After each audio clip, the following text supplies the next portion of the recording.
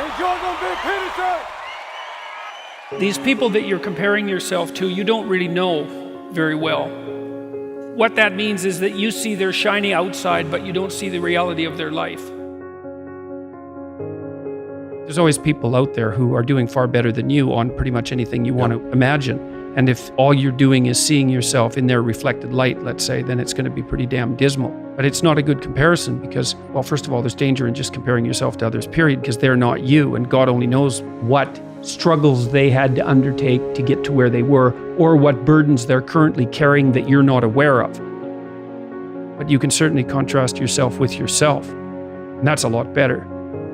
It is the only way. Well, it's also the only way of really measuring anything approximating proper improvement. You can actually tell when you're a little better than you were yesterday. Right.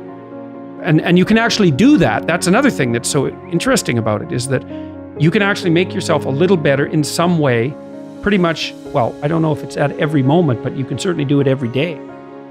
Be careful who you share good news with, because you want to share good news with people who are going to be genuinely happy for you, and be careful who you share bad news with, because that's equally tricky. You want someone who will listen to you when you're having trouble and allow you your grief. Beauty calls people to their higher being, I would say, and to make friends with beauty is to introduce yourself very carefully to one of the mysteries of life that make it worth living. There's never been a better time for the majority of people to be alive, and the future, although we're vulnerable and terrible things can always happen to us, it's hard to make a case that the future doesn't look comparatively positive. We're becoming extremely technologically sophisticated, and the world is changing at an incredibly rapid rate, and the only way we're going to be able to manage that in a positive way is if each of us, or as many of us as possible, are capable of making wise and careful and truthful decisions. And if we do that, then maybe things can continue to improve. You don't get people to stand up on their own 2 feet and to adopt responsibility if everything is given to them. And that's a real conundrum.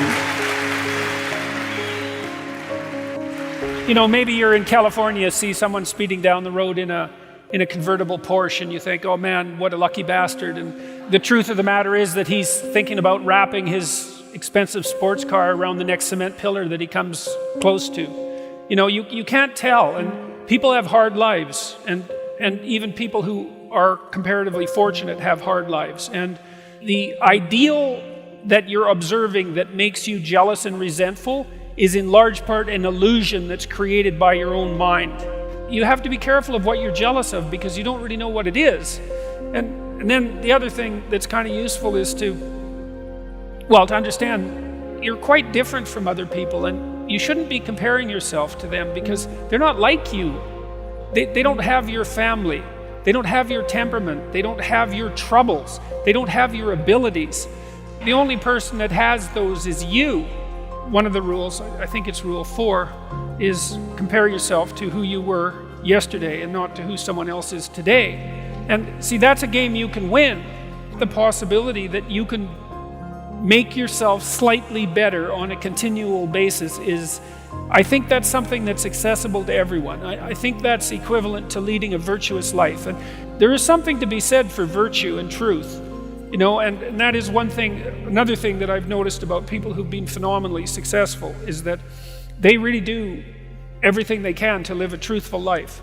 And you can get a bloody long ways by being honest.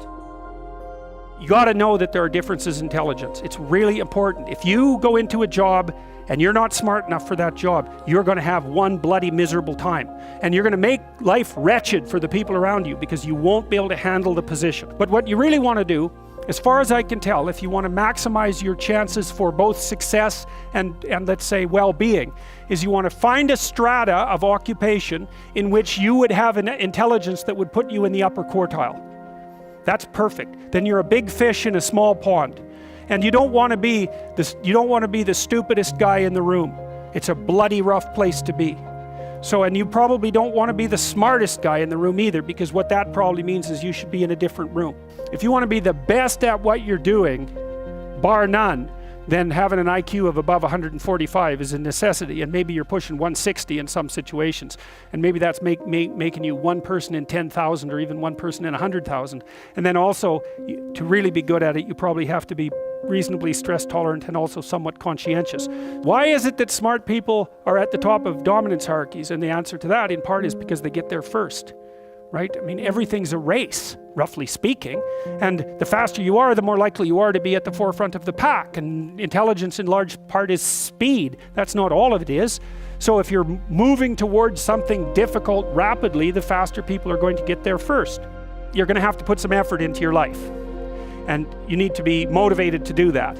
And so what are the potential sources of motivation? Well, you could think about them in the big five manner. You know, if you're extroverted, you want friends. If you're agreeable, you want an intimate relationship. If you're disagreeable, you want to win competitions. If you're open, you want to engage in creative activity. If you're high in neuroticism, you want security. Okay, so those are all sources of potential motivation that you could draw on, that you could tailor to your own, your own personality. But then there are dimensions that you want to consider your life across. And so we ask people about, well, if you could have your life the way you wanted it in 3 to 5 years, if you were taking care of yourself properly, what would you want from your friendships? What would you want from your intimate relationship? How would you like to structure your family? What do you want for your career? Well, how are you going to use your time outside of your job? And how are you going to regulate your mental and physical health, and maybe also your drug and alcohol use, because that's a good place to auger down. And that tangles in your incentive reward system. We talked about the dopaminergic incentive reward system, and that's the thing that keeps you moving forward. And the way it works is that it works better if it produces positive emotion when it can see you moving towards a valued goal. Okay, well, what's the implication of that? Better have a valued goal, because otherwise you can't get any positive motivation. Most creative people fail at producing their creative product and monetizing it, right? So your default position, if you're a creative person, is you're going to fail.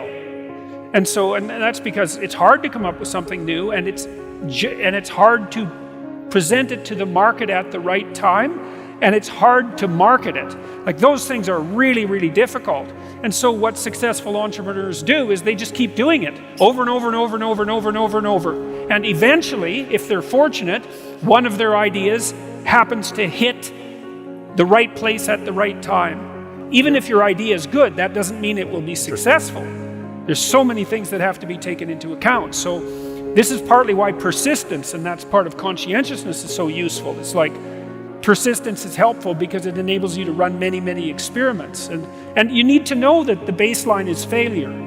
It's important, because otherwise you'll blame that on yourself. And some of that's useful because there's probably some things that you could improve about yourself. But it's very difficult to go from 0 to 1.